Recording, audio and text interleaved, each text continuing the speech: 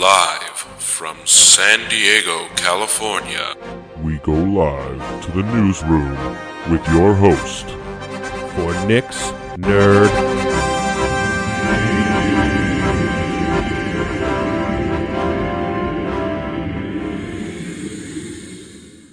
And we're back. I'm your host, Nick. This is Nick's Nerd News. Let's get right into it, shall we? It's another week. Got some more stuff to cover. Saw a movie. Gonna talk about that. Watched some TV. Gonna talk about that. But let's first get into what we're playing, huh? More news came out about Red Dead. So I think I might have touched on it, but you'll actually be able to customize your HUD, your heads-up display, in-game and choose what you want on, what you don't want on, what you want to see, what you don't want to see. And one of those things is you'll actually be able to turn off your minimap, which is actually really interesting. A lot of games have been starting to do this. Not every game has a minimap. But the thing that's different is it will actually, when you're playing, if you turn off your minimap, NPCs will actually give you directions on how to get places, which is actually a really awesome thing that they've actually built that in. And I'm really excited for that feature because that's not something you get a lot. Granted, Assassin's Creed kind of did that this year as well with something called Exploration Mode, which it doesn't really tell you exactly where to look like in previous games. In older games, you can still turn this on in the feature as well, but in older games it would say where you would need to go and it would put like a yellow like search radius on the larger map and kind of where you have to look before you pull up your Eagle to see if you're nearby. Granted, this started with Origins, I should say. But in this one, you actually can, it tells you kind of, it gives you kind of hints on where to go on the map, and then you pull out your Eagle to search once you get near. But anyway, that's really awesome that Rockstar was able to add something that you don't really get an option to in some games. Other than that, I know I reported last week that it was going to be 105 gigs to install. I guess that's just the PlayStation version right now. It's reported that the Xbox version is only 90 gigs. So maybe that has to do with some of the extra content that PlayStation's getting or something. But apparently it's only a 15 gig difference on Xbox, which is somewhat surprising. But who knows? It depends on maybe how things are formatted and stuff like that. But that's it for Red Dead news. We're 2 weeks away, so not too much longer. I've been playing a lot of Forza as well on top of Assassin's Creed, and it's the winter season right now. So it's every 2 weeks the season changes, and wanted to get some winter in before it ended. As I was playing, got more time in, got more experience. You actually unlock another set of like missions. I've talked about the missions kind of before with you can buy a business and there's the stunt driver role. But this one is actually you meet up with this vlogger called La Racer, not a real person, but she has you do 10 different missions that are based off some of the best cars and experiences in video games. And it's really interesting. There's 10 of them. You get to play different games across all types of consoles and arcade and even over time, I should say. But one of them is based on Outrun, that old arcade game where you drive a Ferrari Testarossa. You drive that. There's one based on Smuggler's Run, the old PlayStation 2 game. Hell, there's a Crazy Taxi one where you drive a souped up Chevy Bel Air that's painted to look like a taxi, and you have to take it off a jump. There's which is really super meta, there's a mission where you do a race based off Project Gotham Racing, which is kind of like was Xbox's big racing sim prior to Forza, it's really funny. And there's also one based on the old school Daytona arcade games, and those are really fun. And it's awesome. There's a lot of cues that when she's talking, she gets into them and talks about the game and playing it and things like that are really awesome in terms of having racing nostalgia in one of the best racing games in forever. And it's awesome that they recognize the past and give shout outs to them, because a lot of games don't do that. And that's really awesome of them. But the winter season has been great in Forza, mainly because it's not a lot of racing games don't put you in winter environments with snow and wet roads and things. Not normal wet roads like in a raining situation, but wet roads that are covered in slush and have to have special tires for and everything like that. And again, a lot of the off-road races handle completely differently because the situations have changed in terms of the environment. A lot of the road races are different because you have to compensate for the different effects on the road and how to handle your car. And again, it's just amazing that they've been able to work all this into one game. Whereas in previous ones, like they only added snow in Forza Horizon 3, and that was a whole expansion. It was Snow Mountain. You went to a different map, essentially, that featured that. But it's just crazy to think that they've been able to feature all 4 seasons in one game, and it totally affects the different way to race for the different races. I know I touched on this in the beginning, but I'm still loving this game. It's still beautiful. And again, I don't know how everyone didn't know how they were going to top 3. I don't know how they're going to top 4. It's probably goes into that rumor that they're working on a new Fable with a new team that they hired over at Playground Games. So we'll see how that goes, and that will be interesting. But again, don't know a whole lot.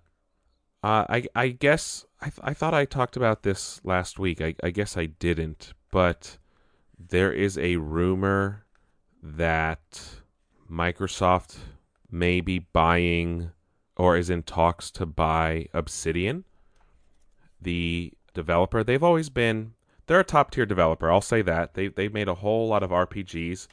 You've played a lot, and they've made amazing ones at that. And one of those is Knights of the Old Republic 2, The Sith Lords. Also, Fallout New Vegas.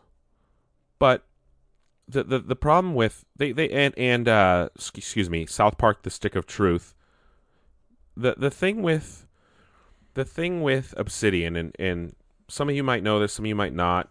I read a book called Blood, Sweat, and Pixels by Kotaku's Jason Schreier last year, and it talks about them making their new IP, which they developed themselves, Pillar of Eternity, and it kind of talks about the studio's struggles for the last 2 decades or so. They've always kind of been screwed over by their licensees. So they've made a lot of licensed games in the past, essentially, and they've never been able to attain something that kind of kept them. They've always been kind of teetering on the edge, is what I'll say. They've always been just one step away from collapse, and somehow always figure out a way to get saved in the last minute. That's kind of why they started making Pillars of Eternity, which a lot of people loved because it was kind of a callback to old RPGs on PCs and things like that, and people loved it. They made a second one that's amazing as well from what I've been told, what I've seen. And now Microsoft is in talks, heavily rumored to be almost a done deal, to purchase the studio. Now, this would be another major acquisition on Microsoft's part. They would also get the IP for Pillars of Eternity. But this would be a good thing for Obsidian because I'm sure the studio would like it, because then they don't have to worry about if they're going to make it through the next year or two. They won't have to worry about taking a risk on a new IP or a gamble of something that might not have worked on their own if they didn't have backing or anything like that. But this is a really good thing. This is a good situation where a big studio, big publisher can come in and take over a studio. But what Microsoft's been really good about is they'll buy these studios, but they leave them be. They don't force them to do certain things. They allow them to take some risks and do different things, and it's good for Obsidian because now they don't have to worry about their staff and things like that. And it's actually kind of odd that Obsidian wasn't bought out before, because they're actually one of the larger independent studios out there, and they have a history of making good games. So this could only be a good thing if it turns out to be true. And I'm sure we'll know more at XO in November. And speaking of Xbox, they actually announced something major this week in the terms of Project xCloud, which, according to them, this is a quote from them, they'll help developers deploy and dramatically scale access across all devices for their games. And this means like essentially streaming your games. They've already started tests on smartphones and tablets, and they're working on computers and other devices. And they actually developed what essentially is like a Blade version of the Xbox One. A Blade is essentially a computer that fits into like a server tower. So this means they're working to they're putting these blades all across server farms, and essentially it's a way to allow the streaming to work easily. The Xbox One controllers are already Bluetooth, so they'll be able to connect it to phones, tablets, other computers, other smart devices. So this is a step in the right direction. They've already, like I said, they've already done phones and tablets. Public trials are supposed to begin in next year. So this is interesting to see where the future is going. A lot of people have said that the future of gaming is streaming. Xbox has already said they want to start doing that. There's already rumors about Project Scarlet, which is the next Xbox, that one might just be a streaming box, one might be a full console. Granted, we don't know a whole lot. More information, I'm sure, will be released at XO in November, and of course E3 next year. So the future is upon us, folks. And it doesn't stop with Microsoft. Sony actually have officially announced that they're working on the next console. They don't want to call it PlayStation 5 just yet. There's rumors that it's not going to be a major departure from PlayStation 4, that architecture is going to be similar. That doesn't mean it's not going to be a step up. It just means that it's not going to be a huge leap forward just yet. Now remember, the last generation lasted almost 10 years, and that was probably one of the longest console generations. Partly had to do with the economy, but you know, a 5-year console generation is almost too short, because even at that 5 years, they haven't fully realized the potential of these machines. And it's a shame that we had almost a 10-year cycle, and then they're just going to shorten it again with this one. But especially after, the PS4 Pro's only been out 2 years, the Xbox One X has only been out 1, so it's interesting to see so soon. Granted, everyone thinks that it's still at least another 2 years away, so 2020. But again, it's interesting to see how things go with that. Speaking of Sony, they finally announced that name changes are official. It's in beta right now. The first name change will be free. It will be $10 after that for any additional changes you want to make, or $5 for PS Plus owners. It's only compatible with games published after April 1st of this year, and a select few other major games published beforehand. Here's the kicker, though. Not all games and applications for PS Vita, PS3, PS4 are guaranteed to support it. You might have trouble with some, and it will allow you to switch back and forth to help mitigate those problems. You'll have the option to show your new one next to your old one for a period of time so your friends know who you are. Now, what the hell is this, Sony? Like, I'm not a person who's going to change mine, because I picked mine, I'm happy with it, I'm never changing it. And my question about this is, first off, why isn't everything going to work with it? And why won't this just be seamless? Like, what the fuck is going on? This isn't 1998 where changing a screen name is impossible to do, okay? Microsoft's had it, like I said, for almost 10 years. It's seamless. There's no issues with games or applications when you change your name. It just integrates. Granted, you have to pay for it as well. But again, why is it only going to work with newer games? How is this a thing where it has to be worked in by developers and stuff to make sure that it works properly? I don't understand, because it makes no logical sense. Zero. Like, why and how? What's going on here? Where's the disconnect? It's 2018. They should be able to do this without having an issue, without having to do extra extra modifications, extra programming. If they can do it on a Microsoft console and games and have no issue, why isn't it like this? I don't understand. I don't understand. I don't get it. They have an issue here.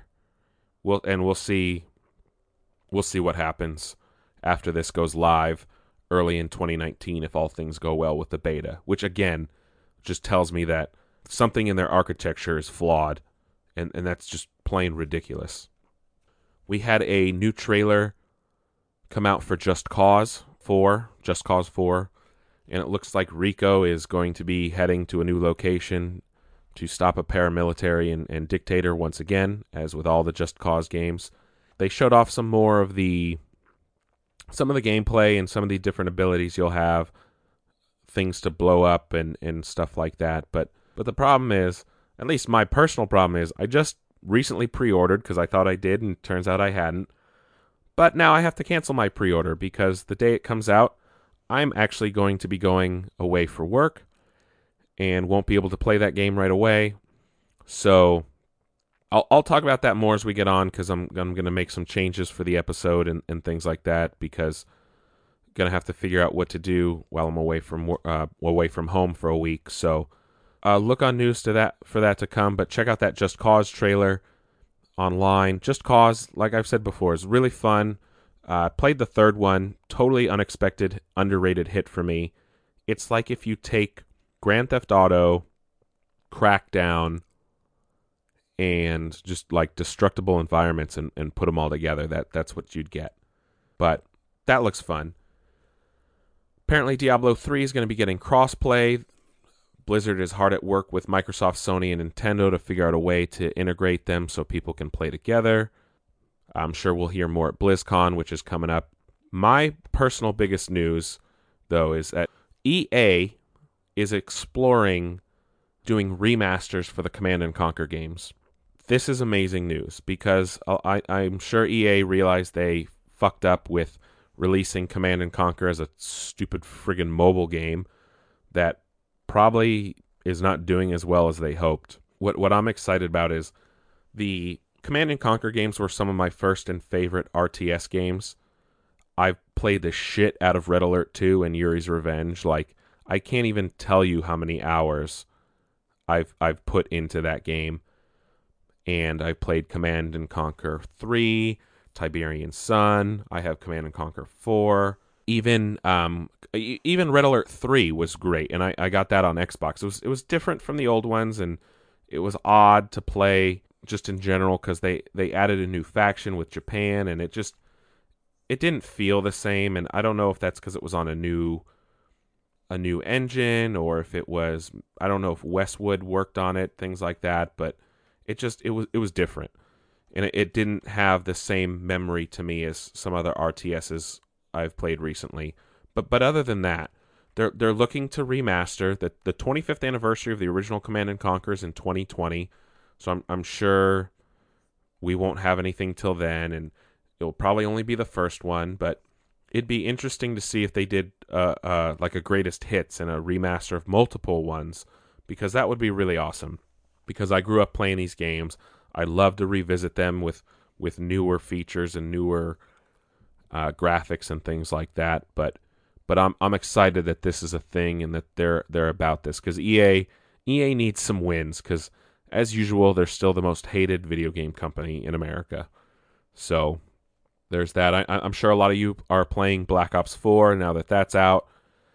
I've never really been a fan of the Treyarch Call of Duties, so I don't know.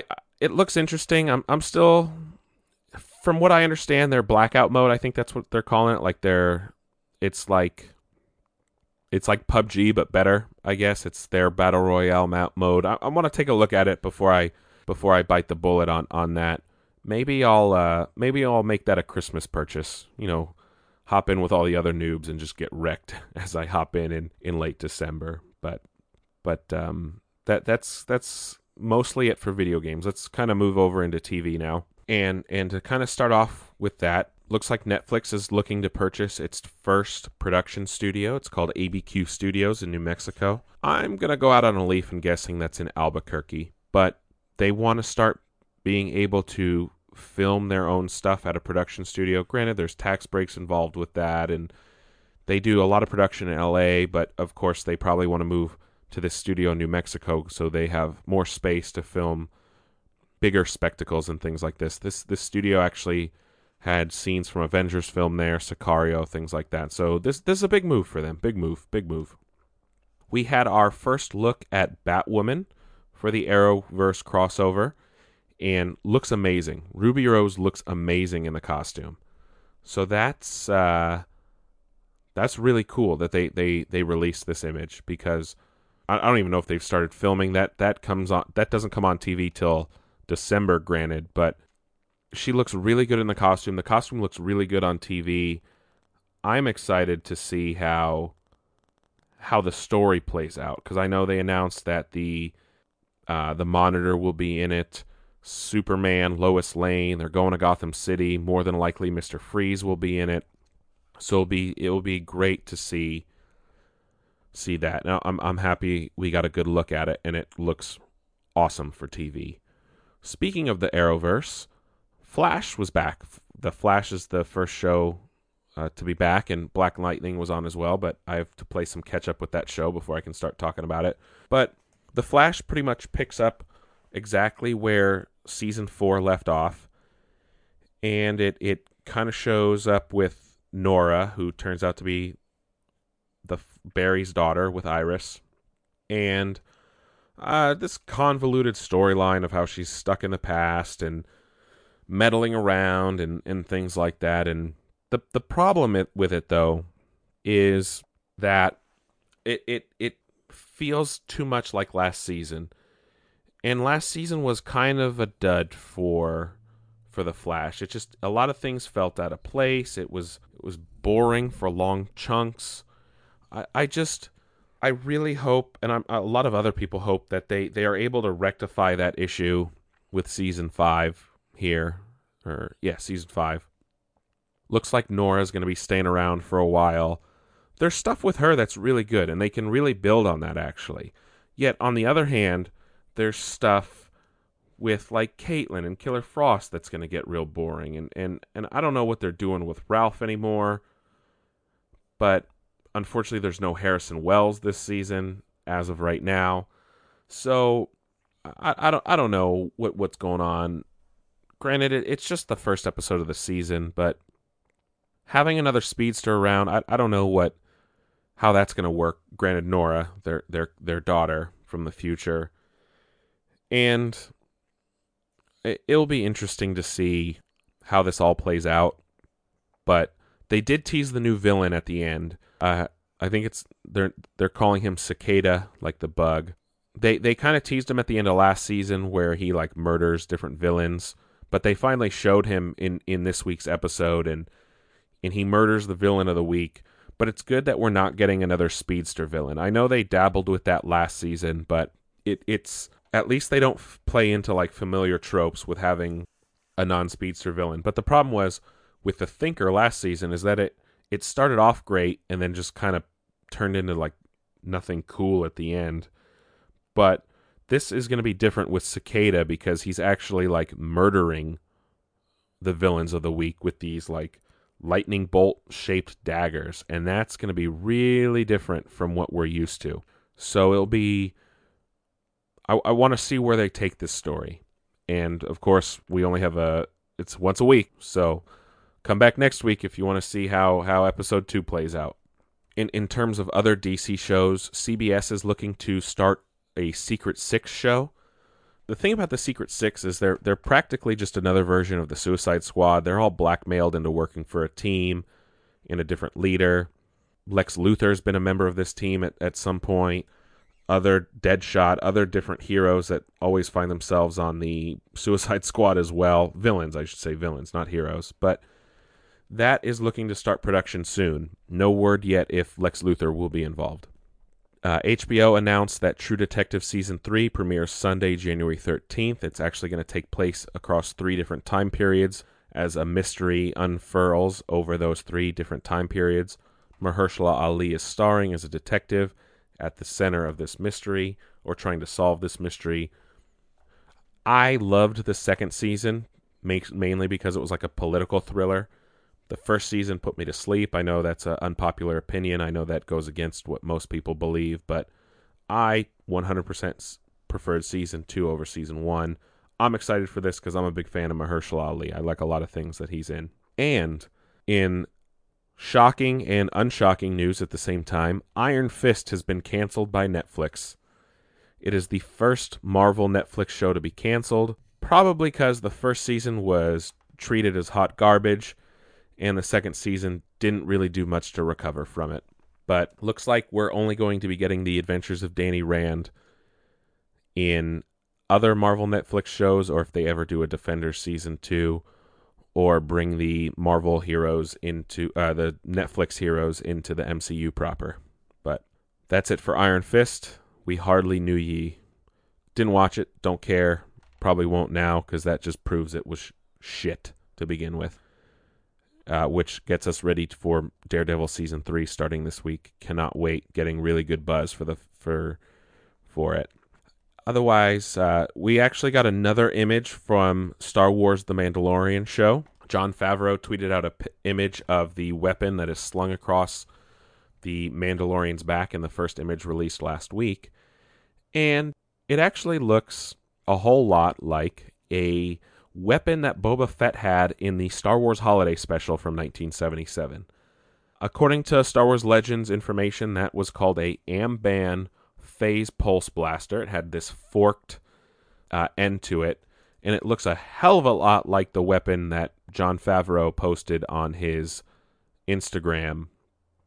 And real interesting here. So, I know they said it wasn't going to be... I know they said it... I can't talk today. I know they said it wasn't going to be about Boba Fett and things like that, but when you post an image like this, and it has callbacks to the holiday special that almost no one has seen, because it's impossible to get a legal copy of nowadays, it kind of makes you wonder what... 1978 for the holiday special, but kind of makes you wonder, is this person going to be tied to Boba Fett in some way? So...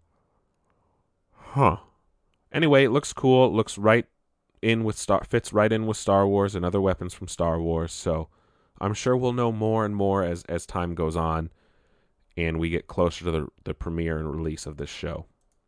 Also, more news about that Lord of the Rings show from Amazon. Peter Jackson is not involved, and that could be a good thing. That could be a bad thing. But I can't wait to see what happens with this show, how it ties into the old one, things like that. So, I don't know. And then in terms of the Jean-Luc Picard Star Trek show, it looks like they are planning multiple seasons. This isn't just going to be a one-off, folks. We are going to get multiple seasons of Sir Patrick Stewart as Captain Jean-Luc Picard of the Starship Enterprise. So, I don't know about you, but that's a really good thing. And I cannot wait to see what they do. Are they going to stick with some of the ambiguous canon where he becomes an ambassador to Vulcan? Are they going to stick with some other ambiguous canon stuff where he retires to his vineyard in France? But we'll see what happens. Is Q going to be back? I mean, you can't have a Jean-Luc show without Q. Are they going to have B4? Are they going to have Captain Riker? See, he's a captain now, right? And how are they going to tie this in with the canon that's been established at the start of the Kelvin timeline? You know, where Spock went back in time to try and stop the destruction of the Romulan star system. Is this going to take place after TNG? Is this going to take place after Nemesis? Is it going to take place after Romulus and Remus have been destroyed? We'll see. We don't know yet, but I know they're working on the show. I'm sure they'll announce it soon. Can't wait to see how that goes. But let's kind of move into movies now, right? And had some cool trailers. A new trailer for Glass, which is the third movie in the Unbreakable saga from M. Night Shyamalan. And they showed off Samuel L. Jackson's character, Mr. Glass, interacting with James McAvoy's The Beast, and him trying to take advantage of that, and how that kind of sets up the story, which is really cool how they interact. But then it's also got Bruce Willis's character, David, I think his name is, and how he... Apparently they all get locked up in a psych ward. Sarah Paulson's character is kind of trying to convince them that superheroes aren't real. They're all just crazy. It will be interesting how that plays out, but I want to know what causes Mr. Glass to want to release the Beast and what happens from there, because it shows him on the run. It shows Bruce Willis's character going after him, interacting with police and different things like that. So we'll know more in January. We don't have too much longer to wait for that, and really excited for that. We also got the first teaser for Disney's Aladdin live-action remake. Didn't really show anything. You kind of got to see Jafar, at least his silhouette. They got Iago flying around. No word yet on if Iago will talk. They showed Aladdin. You get to see Aladdin and the character that plays him. You get to see the lamp. You get to go into the Cave of Wonders. No genie yet. But looks like they're gonna play into the old one, because during the trailer there's you can hear the genie song "Never Had a Friend Like Me." You can hear some other Aladdin songs.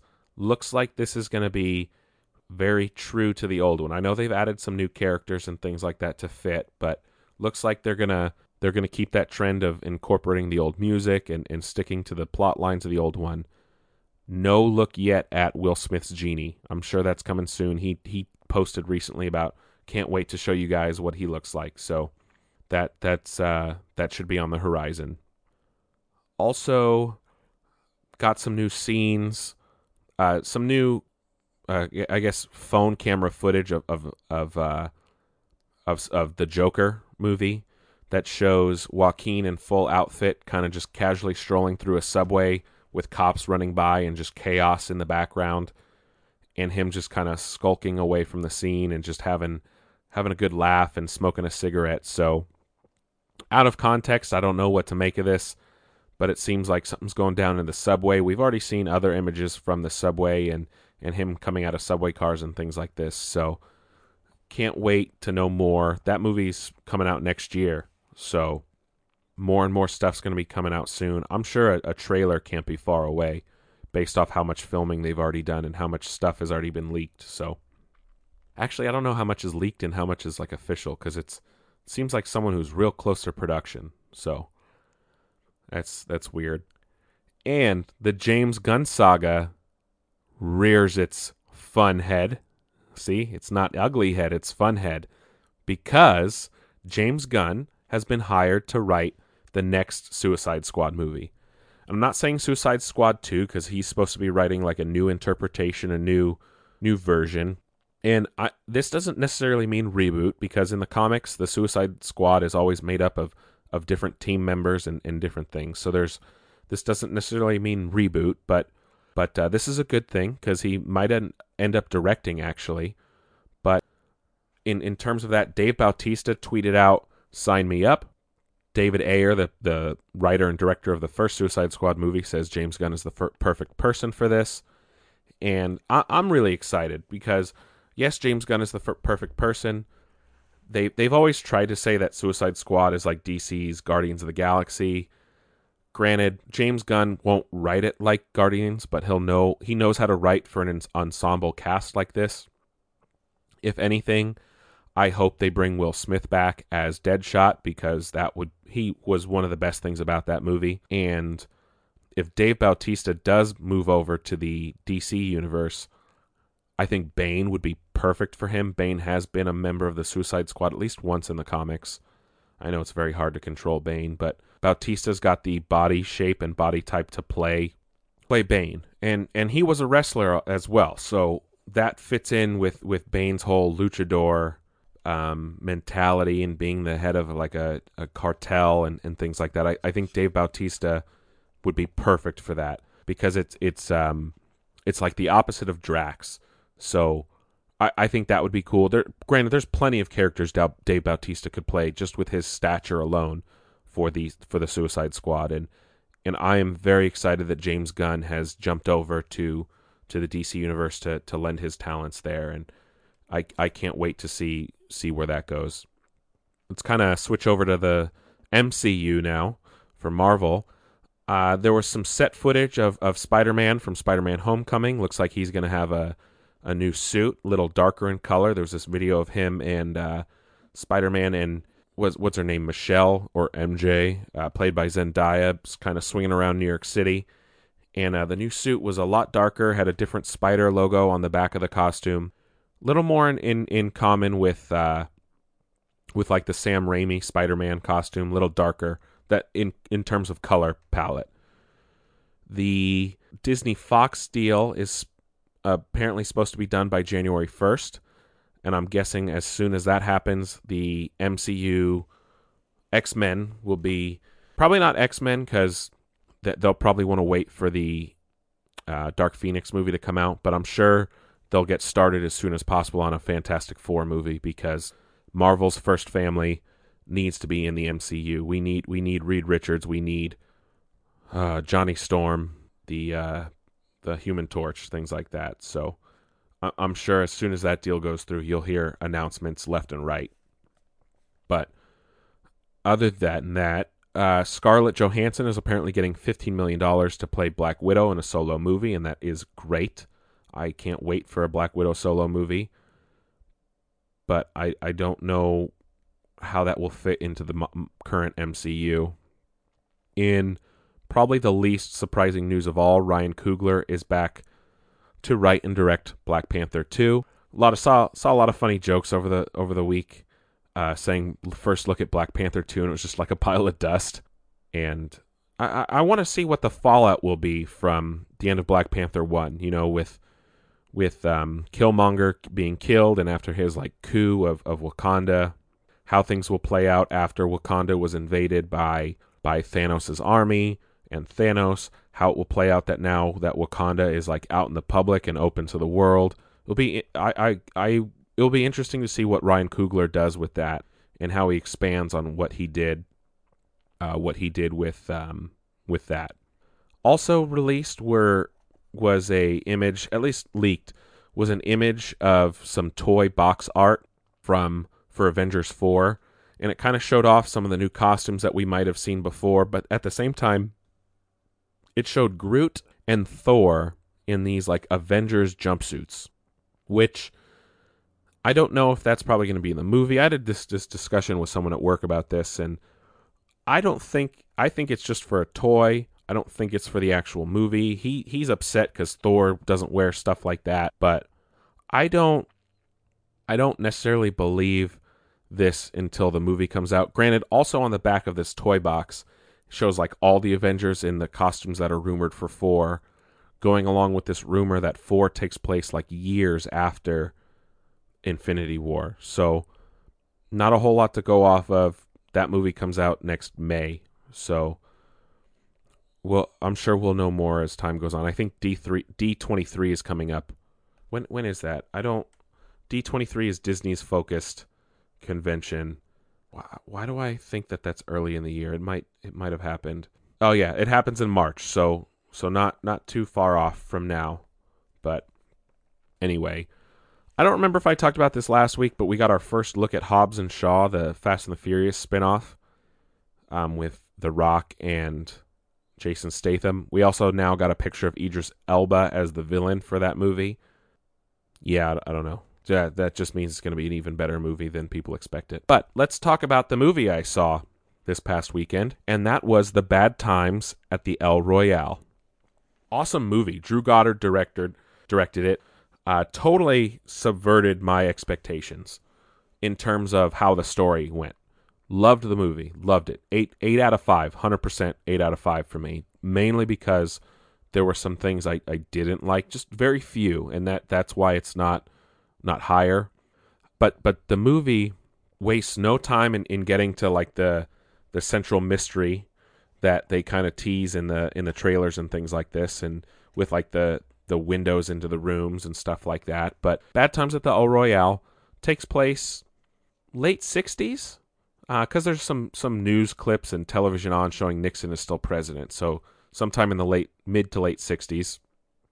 It shows each story in it. Excuse me. It portrays the story in a way of kind of these little mini vignettes, and they break up the not the pace, but not the flow either, because they break up each character into these vignettes, so you kind of get the backstory of why they're there at the hotel, what was going on beforehand, what brought them there, things like that.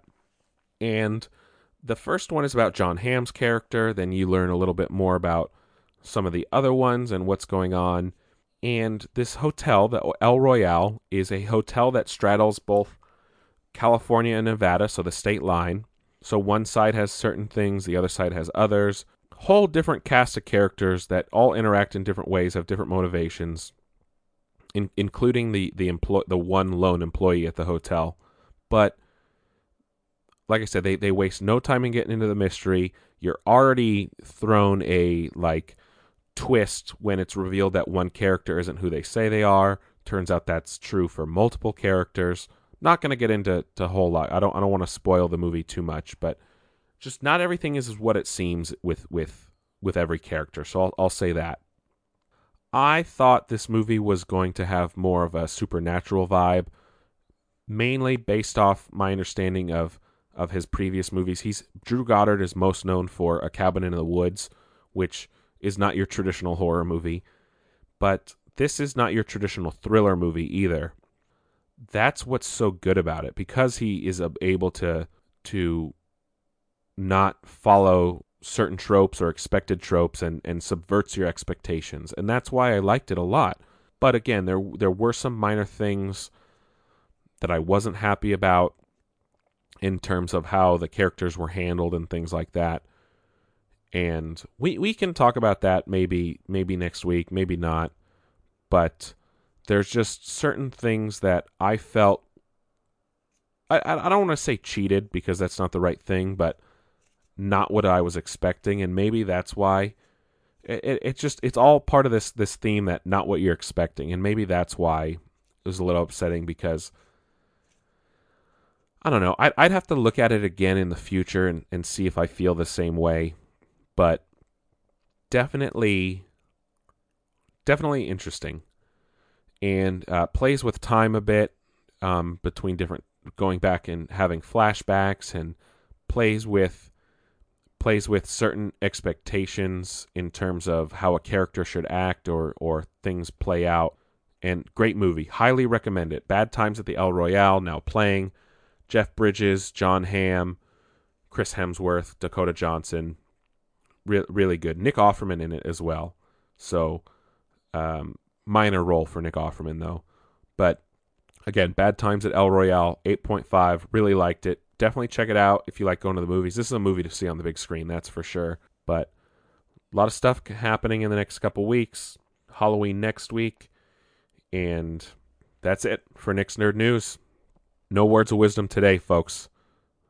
I don't want to get in the habit of just repeating myself. So have a good one. I'll catch you on the flip side.